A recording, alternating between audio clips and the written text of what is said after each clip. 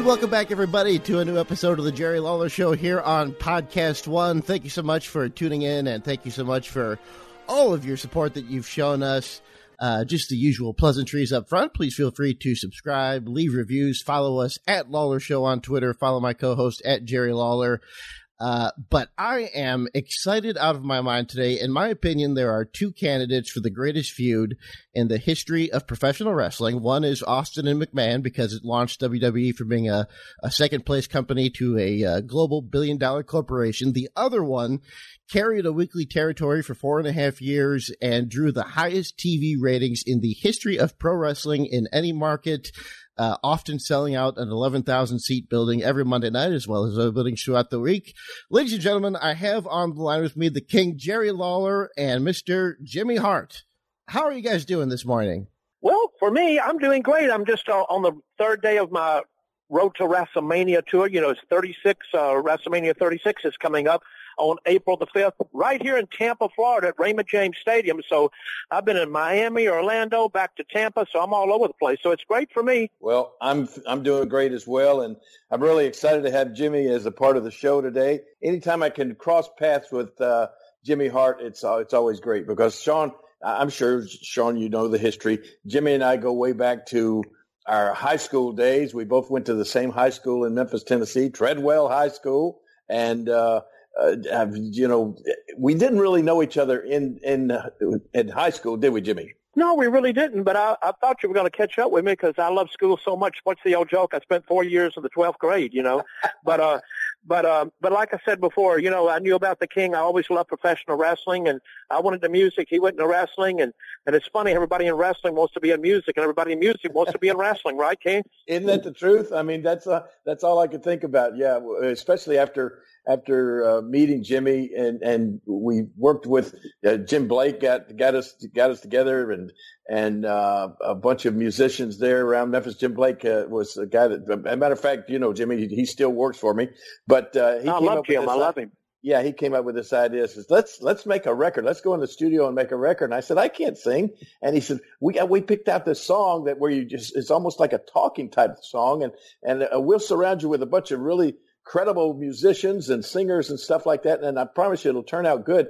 And so he put this studio session together, and Jimmy Hart, who had been was still currently in the band called the Gentrys, which, as I said, back when I was in high school, Jimmy and Larry Raspberry and the rest of the Gentrys had a #1 million-seller record that really like knocked the Beatles off the top of the charts. What year was it? It was 66 or 60? No. It's like 64, 65. It came out right in the middle of it, so it's on the charts on both years. I looked up Wikipedia. A song called "Keep On Dancing." Top 5 Billboard Hot 100 hit. Yes, it was. It was. And then we had a couple of mediocre hits. "Cinema Girl" by Neil Young was the top 40. "Why Should I Cry" thing we wrote. We went over to Sun Studios and did some stuff there. But Jerry would come to a lot of the places we'd play off and on. They'd be up in Tupelo, Mississippi, him and Playboy Frazier on the Friday night. So on the way back, we were playing the Ramada Inn at the time. You know, hey, the more you drink, the better we sound. Hey, you know, one of those gigs. Happy birthday to Mary Lou. And I was doing that stick. And but I'd go by the wrestling matches on Monday night and watch some of the matches and run to the Ramada to do our set. But the King's been so instrumental in getting me in professional wrestling and doing so much for me back in the day. I've always told the whole world, Jerry, I've had 2 promoters and 2 people in wrestling that I love more than anything. Of course, Jerry Lawler and Hulk Hogan.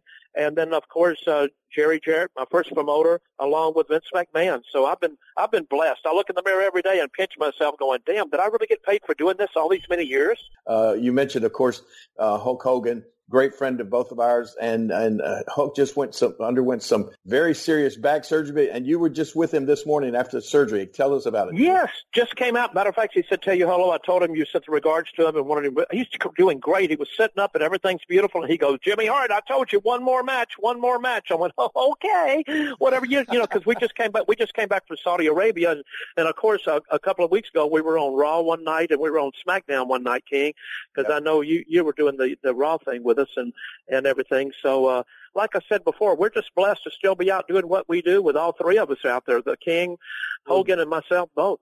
Jimmy, tell everybody about a couple of weeks ago before Hulk underwent the surgery. You, me, Hulk, and Ric Flair, and even Cowboy Bob Orton Jr.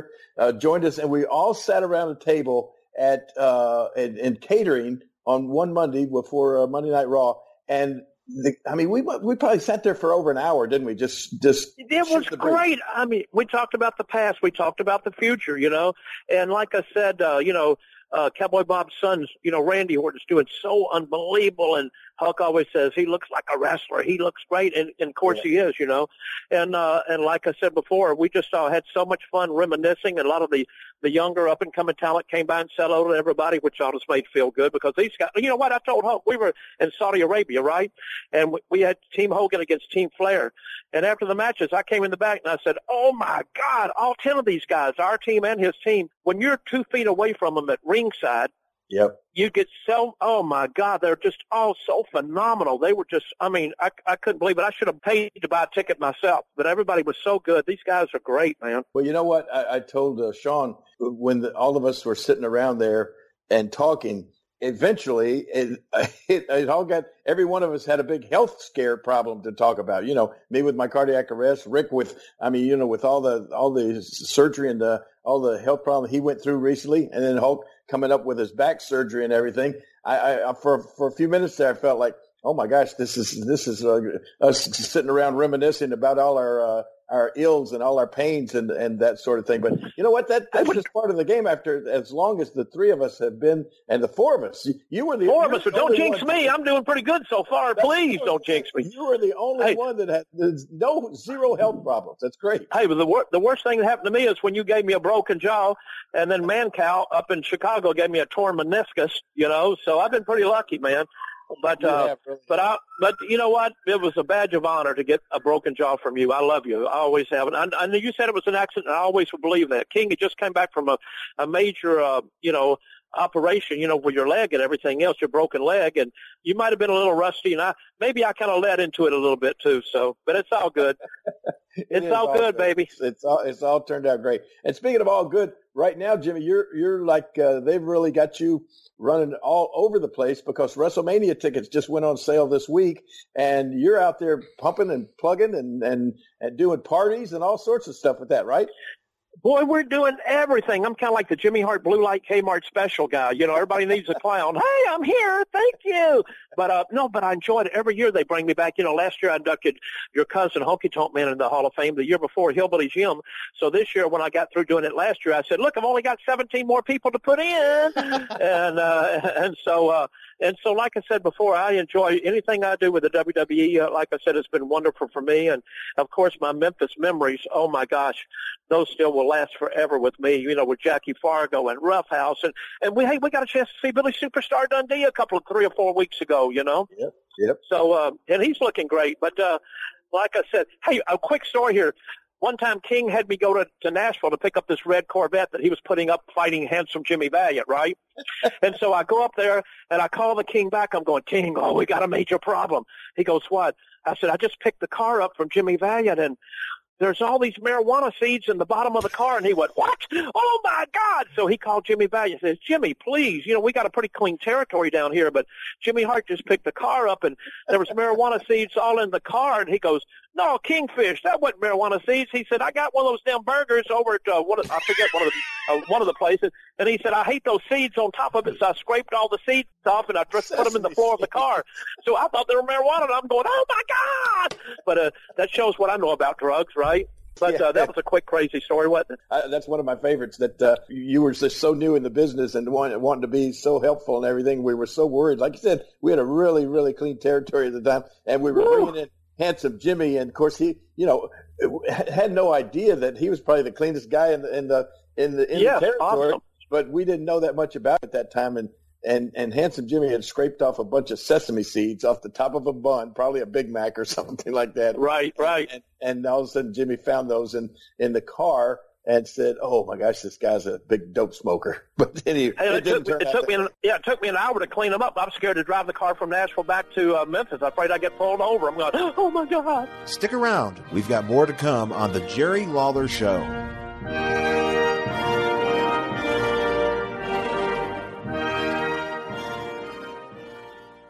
Monday night is podcast night for the Los Angeles Lakers. What's happening, everybody? This is the official Lakers podcast. I'm your host, Mike Trudell. Super pumped to be here, flanked by Aaron Larsoul. You ready to go? I'm ready to go. Let's get it. I think the Lakers will be a top 10 defense. Okay, you're calling your shot again. Little turnaround pass blocked by Anthony Davis. A team that has two stars, or two superstars in this case, as LeBron and AD, can sometimes cancel each other out. But I think they're both good candidates for MVP. I really like the way that this team just feels to be around. It's a very clear message. It's two stars, LeBron and AD, and it's everybody else that's on board. The relationship that is developing between those two, off the court and on the court, their cohesiveness on the court, I think in this case this is a special case that the two of them will enhance each other as opposed to taking away from each other. Be sure to rate, subscribe, and leave a review. Available on Apple Podcasts and Podcast One.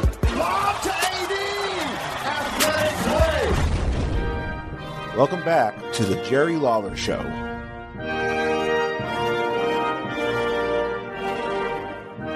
How did it all start? Because originally Jimmy was your manager, but he didn't really talk at all.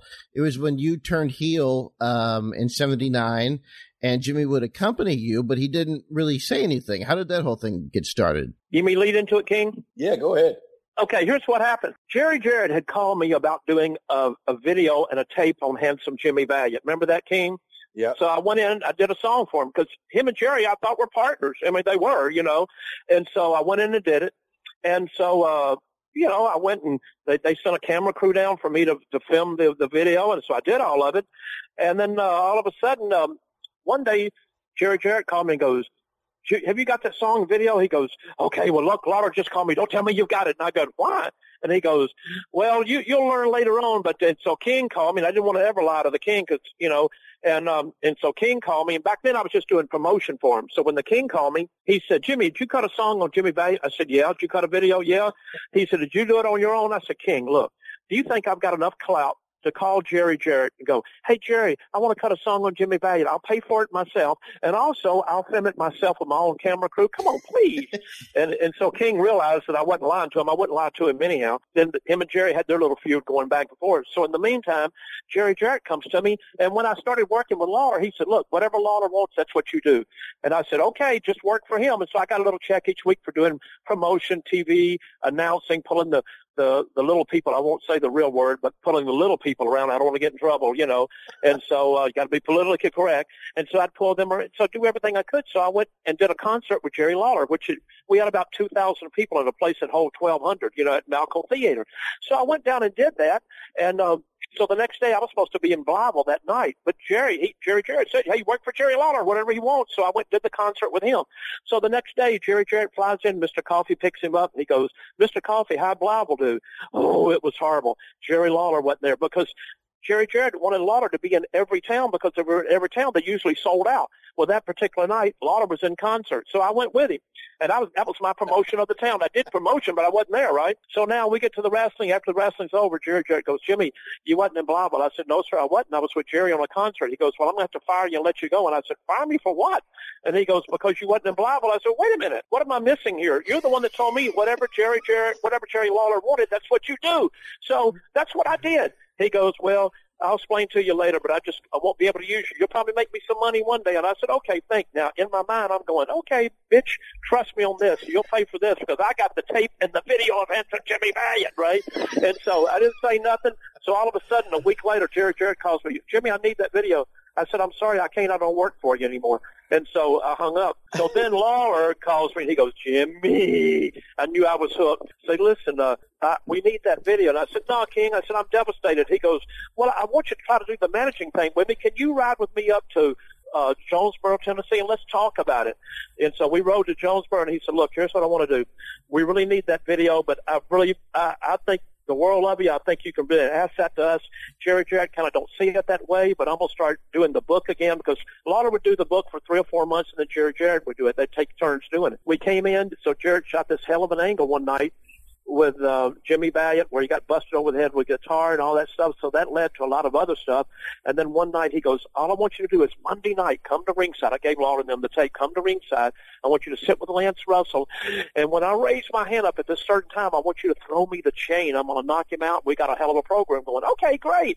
Well, Lawler didn't tell me to lob the chain in the ring where everybody could see it. I threw it like a baseball, like 95 miles an hour. Lucky for me, Lawler missed it, but it hit the middle rope and wrapped around it, and all Lawler had to do was reach back, grab it, put it on his hand, bam, knock him out, you know. And the next thing you know, I'm in professional wrestling. But, you know, it was just a crazy way it all took place. Yeah, that was the initial experience of Jimmy being part of the managing thing. But, man, I guess, like you said, Sean, at first, I probably didn't realize, I should have realized, was the fact that he was an entertainer and you know, had all these hit records and of course, had to talk to the audiences between when he was singing at all of his shows and that sort of thing. I should have realized it, but I guess I just didn't.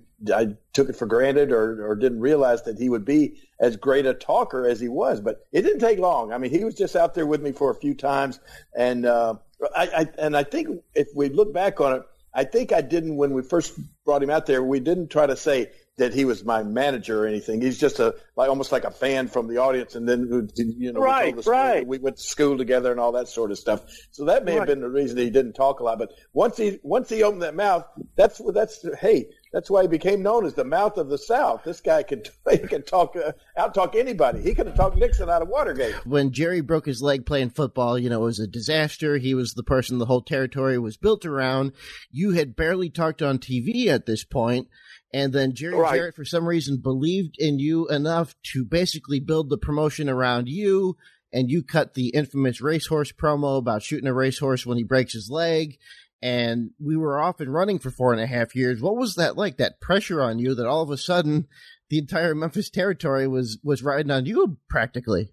Well, scary, really, because first of all, I really idolize the King, still do, you know, and I don't mind ever saying that. I've always said it to him. But I was such a fan anyhow.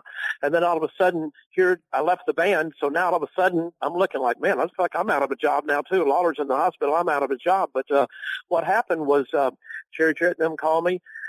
First of all, Bill Dundee calls me, goes, Jimmy, were you playing football with the King? No, sir. He said, we're looking for you. You still got a job then, because, you know, Jarrett hated that because everything was built around Lawler. You know, everything was built around him. And so this was the first time they were going to have to go without the King, whether he was a heel or a babyface. So it was a big thing to do. So they called me and said, look, we've got an idea. This week we're going to come to Evansville, Indiana, or Louisville, Kentucky, excuse me, and we're going to bring Lance up and everything, because what you say on TV coming up this next Saturday is going to either make or break this territory. So we came up there. We turned the mattress upside down in the room to make it look like the platform, how it was going to be, and we kind of went over a few things. And I don't mind telling you that Saturday at TV, I was a nervous wreck completely.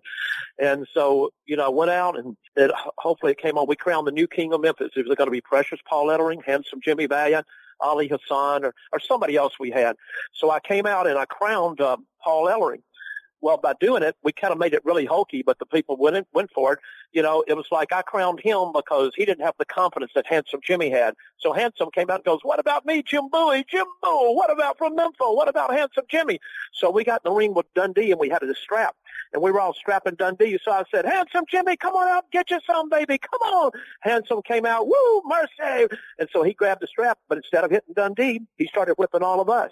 So him and Dundee tagged up together against a three-way thing, me, Ali Hassan, and the Iranian assassin back in the day. And so thank God the people wanted to see it so we could get the King back. So we survived until Jerry came back, and then when he came back, everything was box office. That's when we brought in everybody week after week after week to fight the King, and that's when we brought Hogan in as Terry Boulder or Bolea.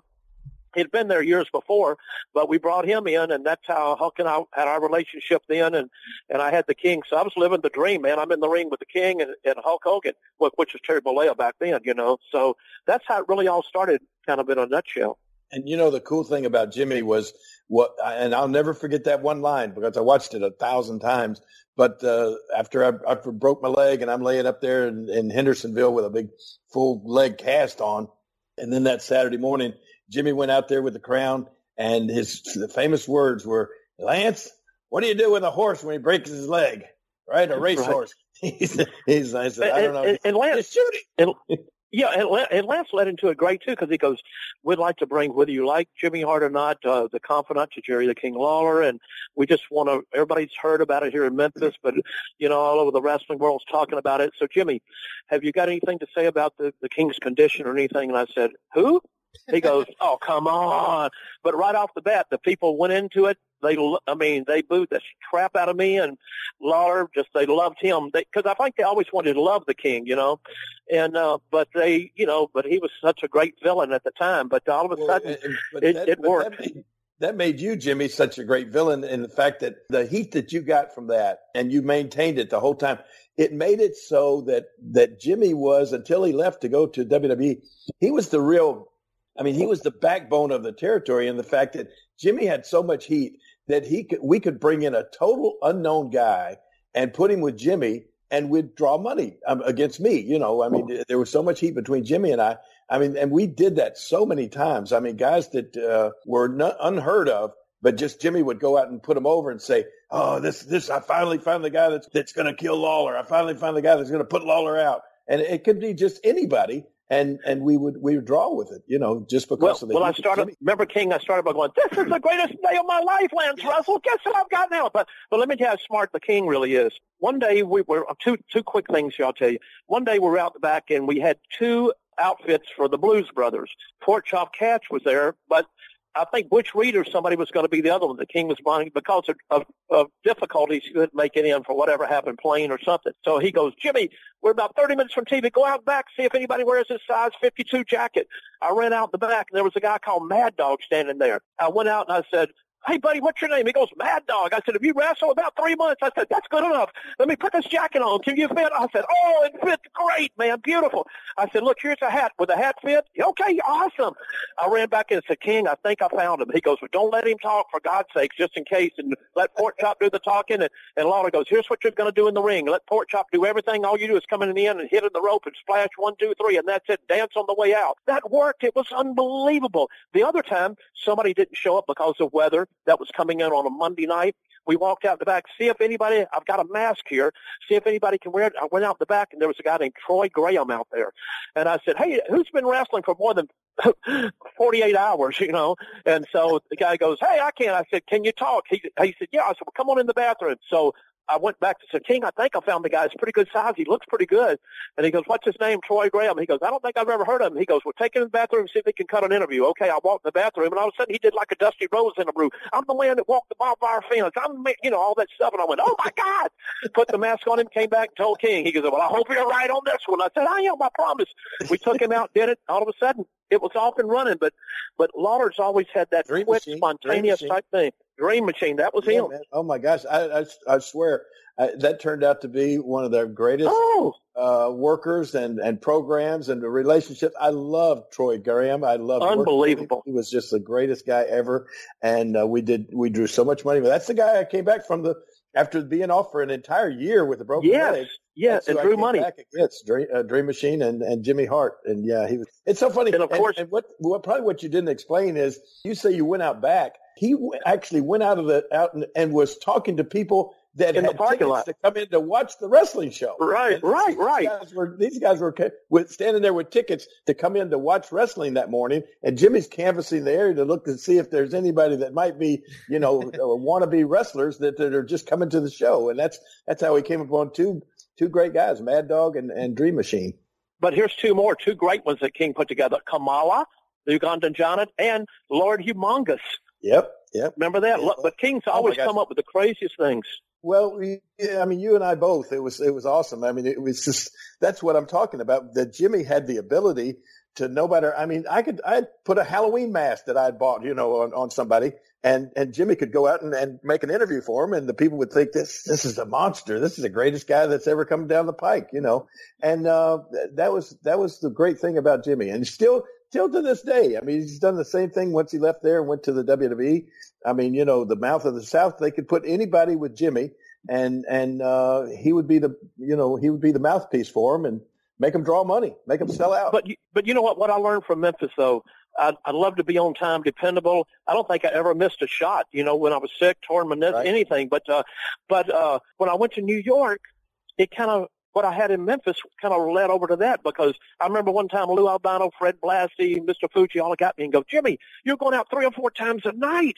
He goes, we only go out one time. We take the jackets. We still probably make more money than you do. And I said, well, look, you know what? They said, probably you won't be here more than 6 months. You won't have any heat on you. I said, well, listen, in Memphis, I went out 3 or 4 times a night and we survived. But I said, this is my job. This is what I love doing. I don't mind going out there. And I said, it's not, I feel like I'm the hood on the Cadillac. The guys with the Cadillac and I'm the hood on them. You know what I mean? And I said, I want to be with them. And thank God I did it now, because now when you watch the network for $9.99 a month, I'm on all the videos and all the tapes are out there because I went out 3 or 4 times a night, So I was just blessed by having all these Memphis memories and being part of that. Well, I mean, that's your work ethic that you've always had from the first time you got in entertainment, not just wrestling, but entertainment at all, has been, second to none. And I think that's a major part of your success. Who are some of the names, some of the many guys that you managed in WWE? All right, let me start a few in Memphis first. Handsome Jimmy Valiant,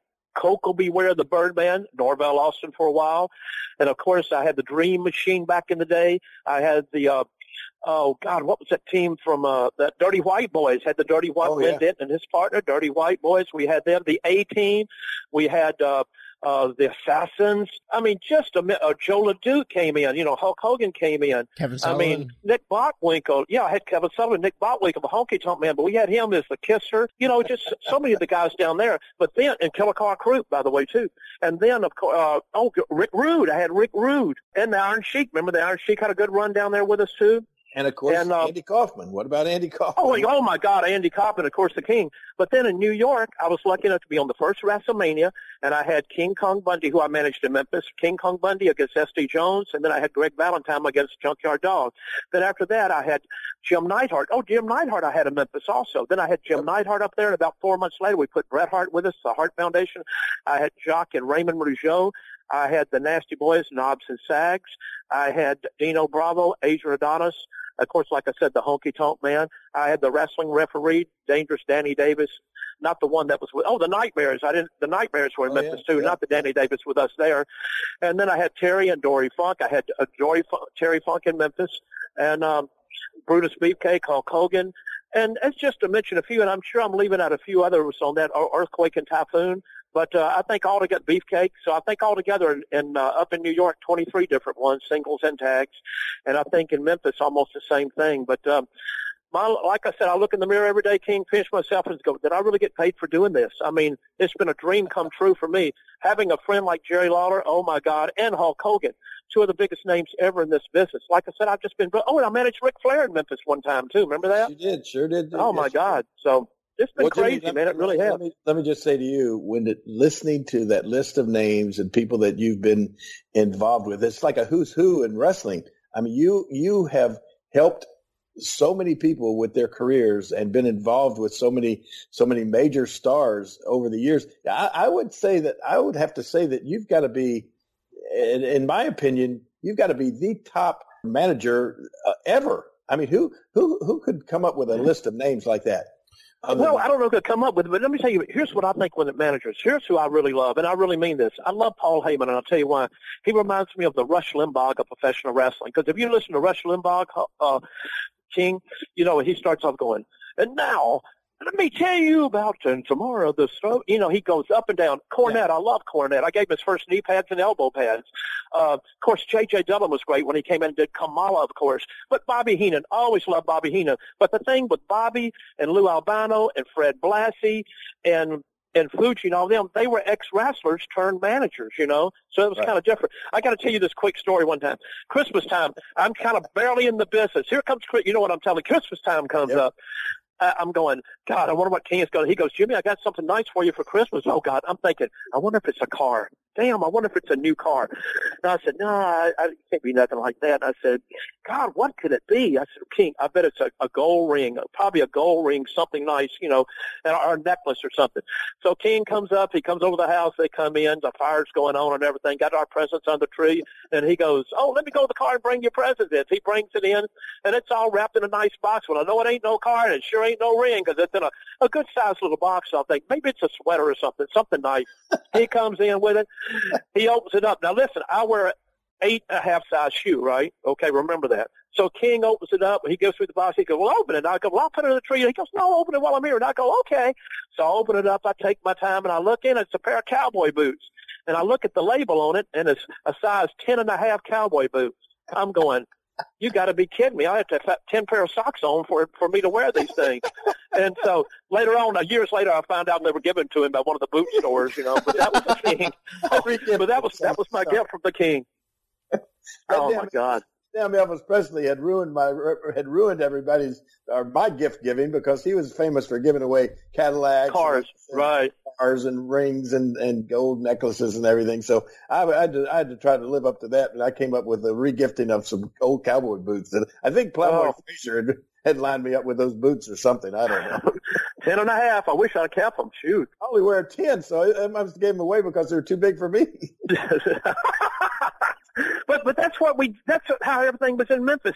If I had my group of guys, we'd ride forward to a car to Louisville and Evansville and all the towns, and we'd eat at the same places every week, and it just felt like we were such a family. I mean, everybody, we were so close, and it was just the greatest experience for me on something I got to do what I really love doing, and it's part of my life that I'll never forget, never, ever, ever forget. And I tell everybody that, Yeah, and there was so much fun when you're around all of your friends and the camaraderie and everything, and that's what's missing today. Now everybody flies. I mean, I flew over to joined up. I flew over to the show last week in Manchester, England. Yeah. I mean, and I spent like probably a total of, 11, 22, probably a total of 24 hours traveling, flying and in a hotel area by myself, I mean, even though there were hundreds of WWE employees on that same, on that same show and everything, I came from Memphis by myself. And I didn't see anybody until I got to the arena in Manchester. And that's just not the way it used to be. I mean, it used to be, like Jimmy said, 4 or 5 guys piling in the same car, and you're laughing and joking and having a great time for the 2.5 hours that you're driving from Memphis to Nashville or however it was. And the same thing on the way back. You talked about how the matches were, what went on in the matches. And it was just a different feel to the business back then, and it was awesome. And that's how the young guys learned, right? Oh, sure, you could learn. Yeah, and that's one of the things that's, the only thing that you can learn now is, in, like, say, NXT and everything, when you're actually in the classrooms or in the rings working out down there in the developmental part. You don't get to learn that. You don't get to have that closeness and everything that we used to have back in the day.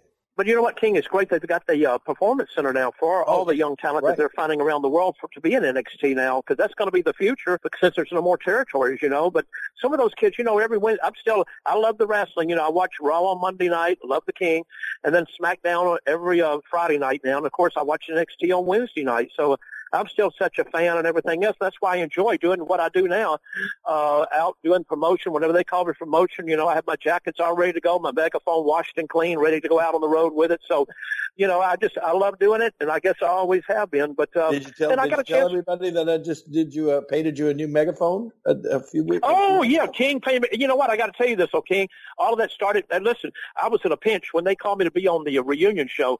Yeah. My other megaphone didn't work, so I had another new megaphone. So I said, the King will be there. Please be there. So I had these special pencils that I brought in to do it. So I brought it in to do it, and Jerry Lawler, praise the Lord, was able to put me something together that I used on TV that night. Unfortunately, King, the pencils I used, they've all worn off by now. So, you have to do me.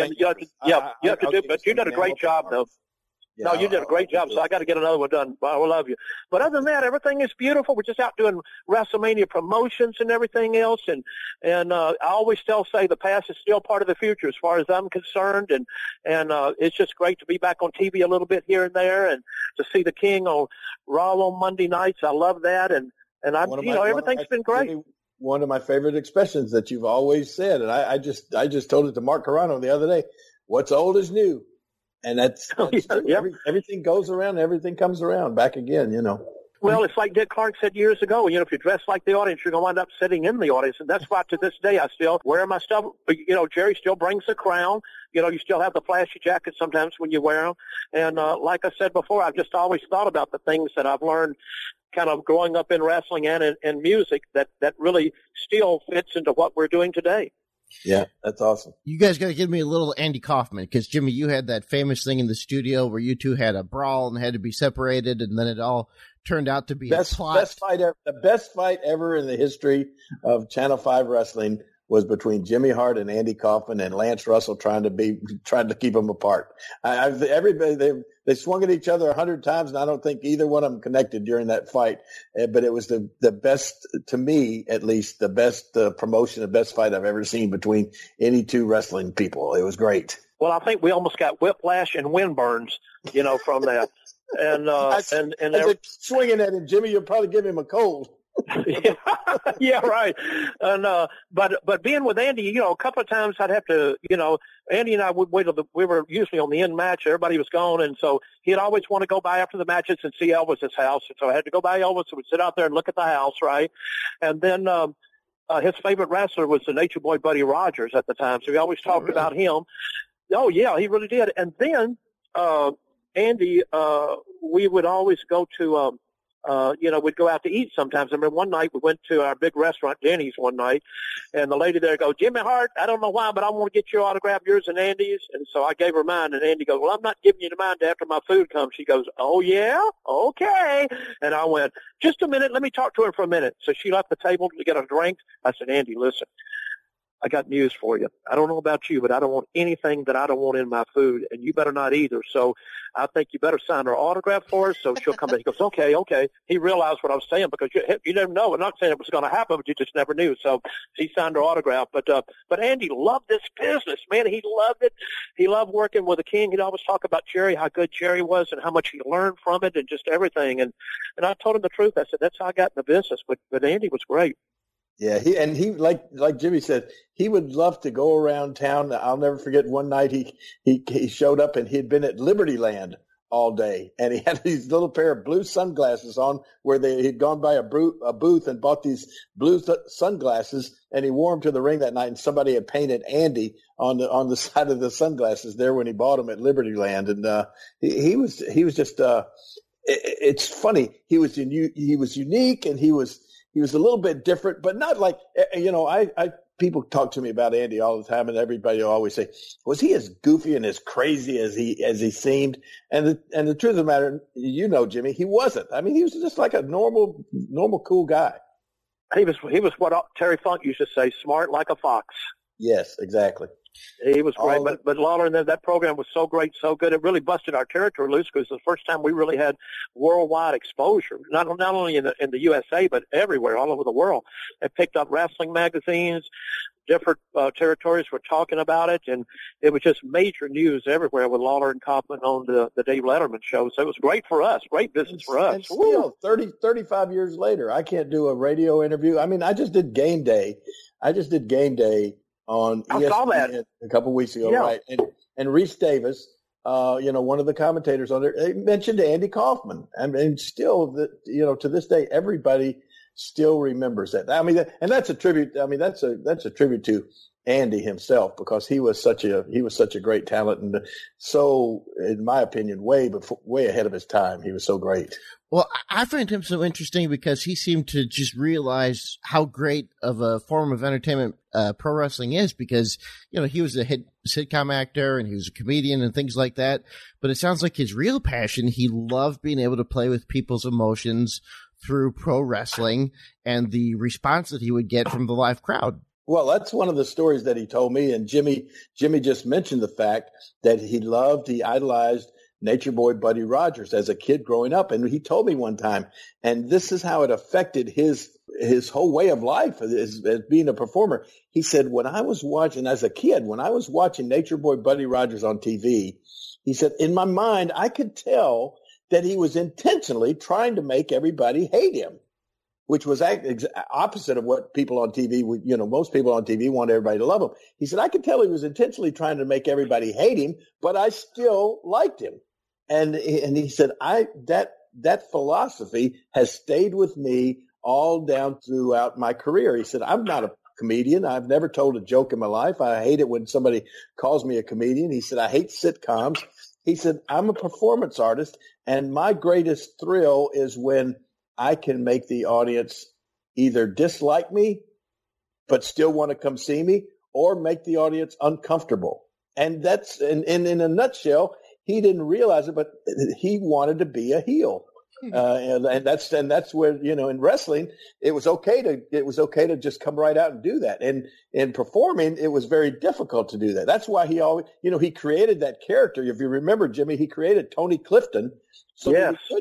He could just walk out on stage and be a blatant heel, and so that was the wrestling affected Andy's psychology from way early on as a kid, and he lived it out. Finally, he lived his dream when he met up with me and Jimmy down in Memphis. He was awesome. We'll be back in a moment on the Jerry Lawler Show.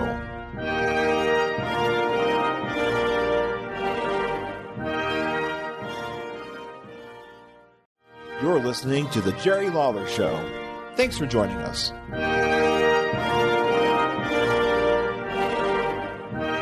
Jimmy, can you tell me anything about working with Lance Russell? Because the chemistry that you two would have together was amazing. I consider Lance the greatest announcer of all time. Tell me about those interviews that you used to do on Saturday mornings with him. Well, what made Lance so special, it wasn't about him. It was about the talent. And the way he sold tickets, he didn't have to scream and yell and go, hey, Monday night, the way he just did it with his voice, and it was just something so charismatic about him, and those Baxter suits that he wore every week. And he'd let Lawler, pick a little fun at him in each week, and he'd sell it, but not trying to fire back on the king, but like, oh, come on, Jerry, come, and there was just something so special about him. And, but he really sold a lot of tickets for us just by his presence and the way he did the promotion for us. He was awesome. Well, I always thought, Jimmy, and I told you this, Lance and Dave, they were Memphis. Oh, wrestlers. Yes. The rest of us would come and go, and even you and I could have come and gone, and there would have been somebody, thanks to Lance and Dave, that would have come along and did always come along to keep the business going, because they were the constant. They were so talented, and it's great, Jimmy. I still have lunch every Thursday with Dave Brown. And you're kidding! Oh my God! Every Thursday, and he was just on the podcast a couple of weeks ago. Oh, that's awesome. They were they were the constant. They were what everybody. They were the real friends people would invite over to their house every Saturday morning at 11 o'clock. What about mine and your favorite king, Jerry Calhoun, our favorite referee? Oh, my gosh, of course, yeah. Hey, we're doing He had more time, yeah. We're doing a show December the 7th up in Jackson, Tennessee. Are you on that? Are you going to be on that, Jimmy? No, Bert hadn't called me yet. Oh, well, it's gosh, I can't even think of now who all he's going to induct people into the Oman Arena Hall of Fame type thing, or Legends of Wrestling Hall of Fame. And Jerry Calhoun is on it. I'm sure Bert's will probably be calling you. Yeah, he's got a. What's so funny? I talked when I saw Bert a couple of months ago with you. I told him, I said, y'all ever use Jerry Calhoun? He goes, hardly ever. I said, oh my God, to me, I think a lot of people would love to see him. Absolutely. Yeah. I guess, probably Jerry Calhoun's probably been in more matches than you and I. Oh, yes. He was in almost all every of them. match. Every single match every Monday night. Yeah. And Jimmy, you had a little feud with him. I'm sorry. Oh, we did off and on. Heck, I think down there we had a feud with everybody, Mr. Coffee, his wife, but that was in and out of the ring, but not selling our gimmicks and letting us know about it. But, we had so much fun with everybody down there. I fought DJs down there, just holy moly, the mayor. You name it. Hey, I'm the only wrestling manager that if I was in a program, I brought my own gimmicks. If I was going to get painted yellow, I'd buy the paint. If I was going to get strapped, I'd buy the belt, So that's how much I love the business. But boy, what all kind of gimmicks did we do with you, Jimmy? We painted you, we tarred and feathered you with molasses and feathers. San Diego chicken suit. Yeah, San Diego, me and Jesse the Body fought King. Who was your partner? It was San Diego Chicken and King against me and Jesse the Body, the former mayor of Minnesota. But that's what Memphis was, just something special and always be special. In my heart, I always love it. So, I mean, for me to be with Memphis and WWE, holy moly, man, it's a dream come true if you love the wrestling business. But that's what I said. What a great time now to be a wrestling fan. I mean, look what you got on TV. You got the, like I said, NXT on Wednesday nights. You got SmackDown on Friday, Monday Night Raw. And like I said, you got the pay-per-views once a month. If you buy the network for $9.99 a month, so full right now. If you're wrestling, you play it. Oh, it is, and I watch all of it, So I even pay the $9.99 a month to watch the our stuff that we do. Yeah, so no lie, that's a kind of a rip off, isn't it? All the wrestlers, we all have to pay for the WWE network. But I love it. But it's so much fun. You live part of the past, part of the future, and like I said, it's just. It's just great. It's, like I said before, it's, the King's still rocking and rolling. And I saw Dundee a couple of months ago when I was with Jerry. And it's just, like I said before, I love going to Memphis, but every time they fly me in so early and take me to Jackson, I can't eat my food. I love my places down there. I love eating at Poncho's. I love eating at the Cupboard. I love going to Corky's. I love going to Top's Barbecue. Those are and then going by Lansky Brothers to see my main man down at Lansky Brothers, where we used to buy our old Gentry's jackets years ago. So, it's all beautiful. I have a club on Beale Street right next to A. Schwab where Elvis used to buy his. Oh, I've been there. I love it. And everything. And then I have a barbecue restaurant out on Germantown Parkway. Of course, Jerry Lawler's Memphis Barbecue. But Jimmy avoids those places like the plague. He's got to go to Poncho's. He's got to go to Tops. No, somebody said you didn't have beans, King. Somebody said you didn't have baked beans. I have beans, of course. They're the best. And coleslaw. I have all of that, of course. All right. The next time I get in, whoever books me, I'm hoping they'll book me a little later on the afternoon. So. As you can hear the fire truck in behind me. Yeah, your ride is there, Jimmy. No, sir, it wasn't me, I promise. All right, Jimmy, listen, we've kept you long enough, and we really appreciate you being on here, man. King, I love you, and thank you guys for having me on. But, like I said, the Memphis stuff will live with me forever, and I know it will with Jerry. It gave me my first break, and like I said, my four guys that I love to death, Jerry, Jarrett, and of course, Vince McMahon, my first promoters, and also the King who got me in the business, and Hulk Hogan, and he's going to make a comeback and have one more match. Yep. Let me ask before you go, what is your secret? Like, yes, you look 20 years younger than you are. Everyone says you've had this energy for as long as you've been alive. How do you do it? Well, I didn't have the money to get plastic surgery, so let that out. But I'll tell you what it is. I think getting up every day, lucky to be here, appreciating everything, staying away from anything negative. I've always tried to stay away from anybody that's negative because I think that brings you down too. And I still eat a lot of beans and potatoes still. But, I like the King. I've never drank liquor. I've never done any drugs, no matter what it might be. I might have been contact high for some of my ex-band members smoking marijuana years ago.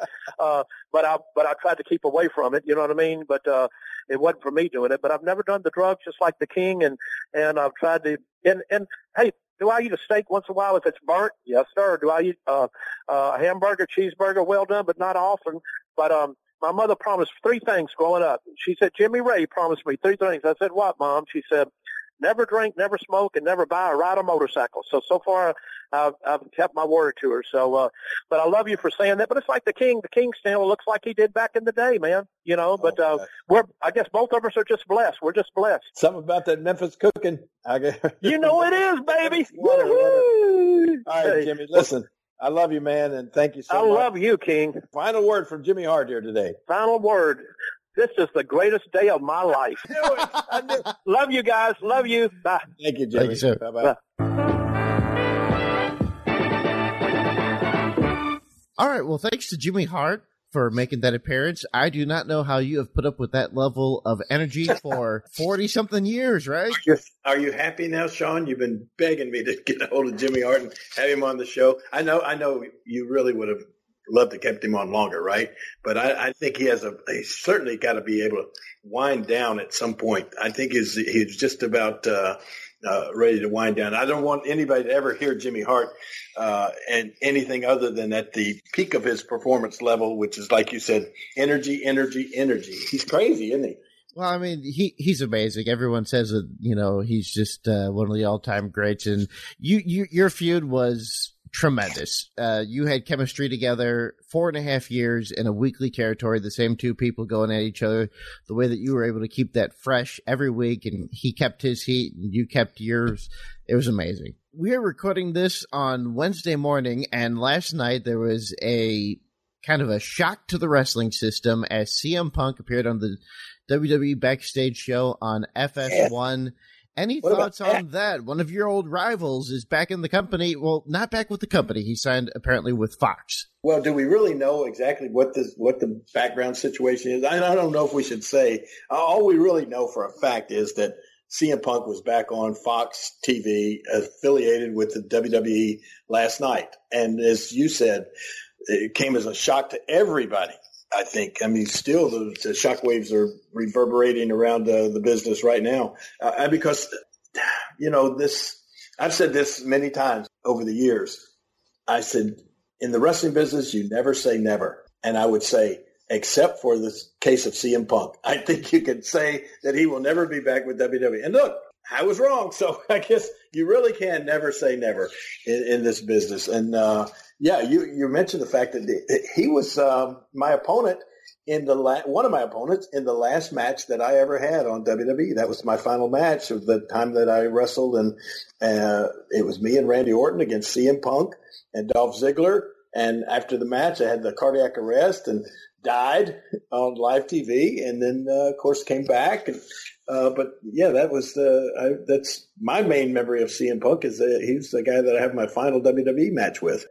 Internet fans especially love Punk, and everybody loved him when he was featured on TV every week. So who's to say at this day and time that he can't be back with the company and be as over as he ever was. And we are about a week out from WWE spending 4 nights at the Allstate Arena in Chicago. I mean, imagine that. You were there that night, Money in the Bank 2011. You had the famous call of saying it was like if the Chicago Bears were playing in the Super Bowl in Chicago. You were there the night that Paul Heyman came out to his music and had to address the fact that he wasn't there. So interesting weekend coming up for the wrestling business. Oh man, I guarantee you need to watch this Monday night. Monday night Raw is going to be in Boston at Boston Gardens, and I'm sure you'll find out a lot more about it this Monday night on Raw. And you're right, the weekend of Survivor Series and Raw in Chicago at the Rosemont Arena is going to be, I think, memorable to say the least. All right, so we've been through so much today. Where can we see the King coming up before we sign off? Well, Middleton, Tennessee, this Friday night, which probably tonight as we are recording this, or as we speak, as this is being released, my old buddy Grady Watson. Grady is going to run a show there in Middleton, Tennessee. I'm going to be up there for them, and then Toronto.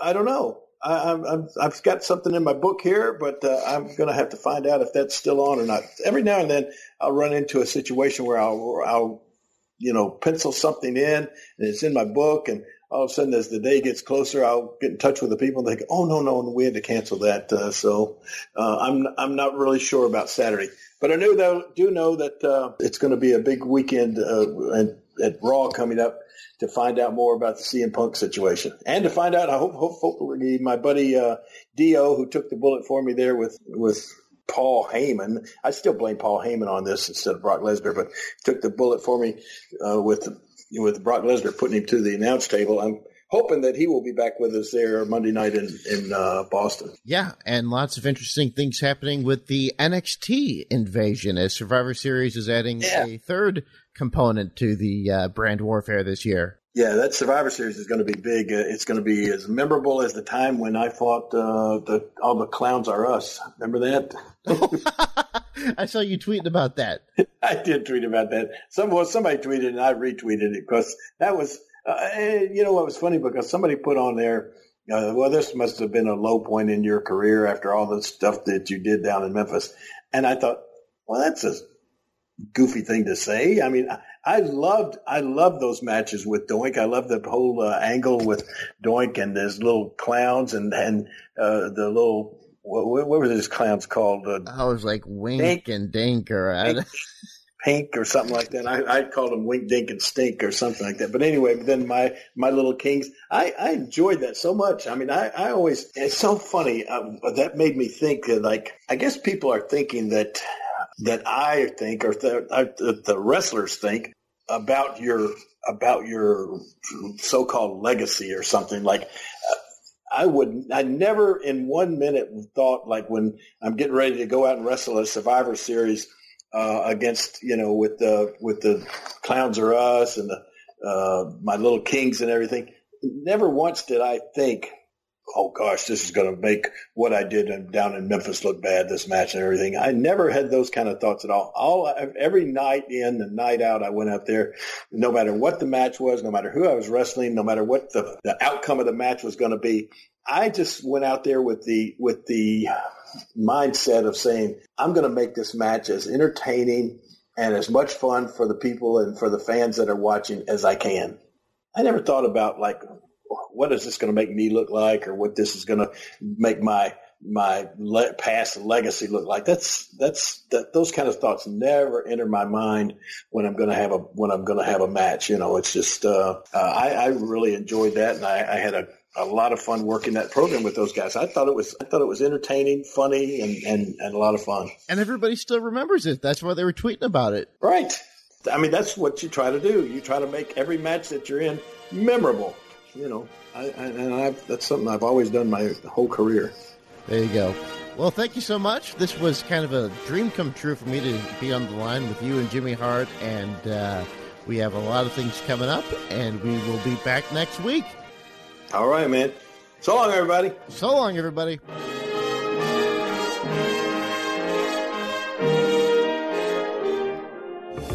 An autopsy not only reveals how a person died, but how they lived.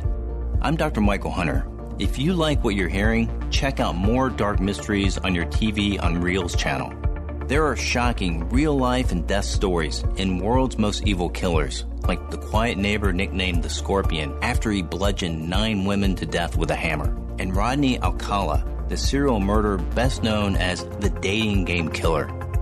Then check out the latest episodes of Autopsy that reveal what really killed screen and music legends like Walt Disney, Tom Petty, David Cassidy, and Batman's Adam West. You can find Reels on your TV at Reels.com. That's REELZ.com. Then check the top of the screen to find Reels in your area.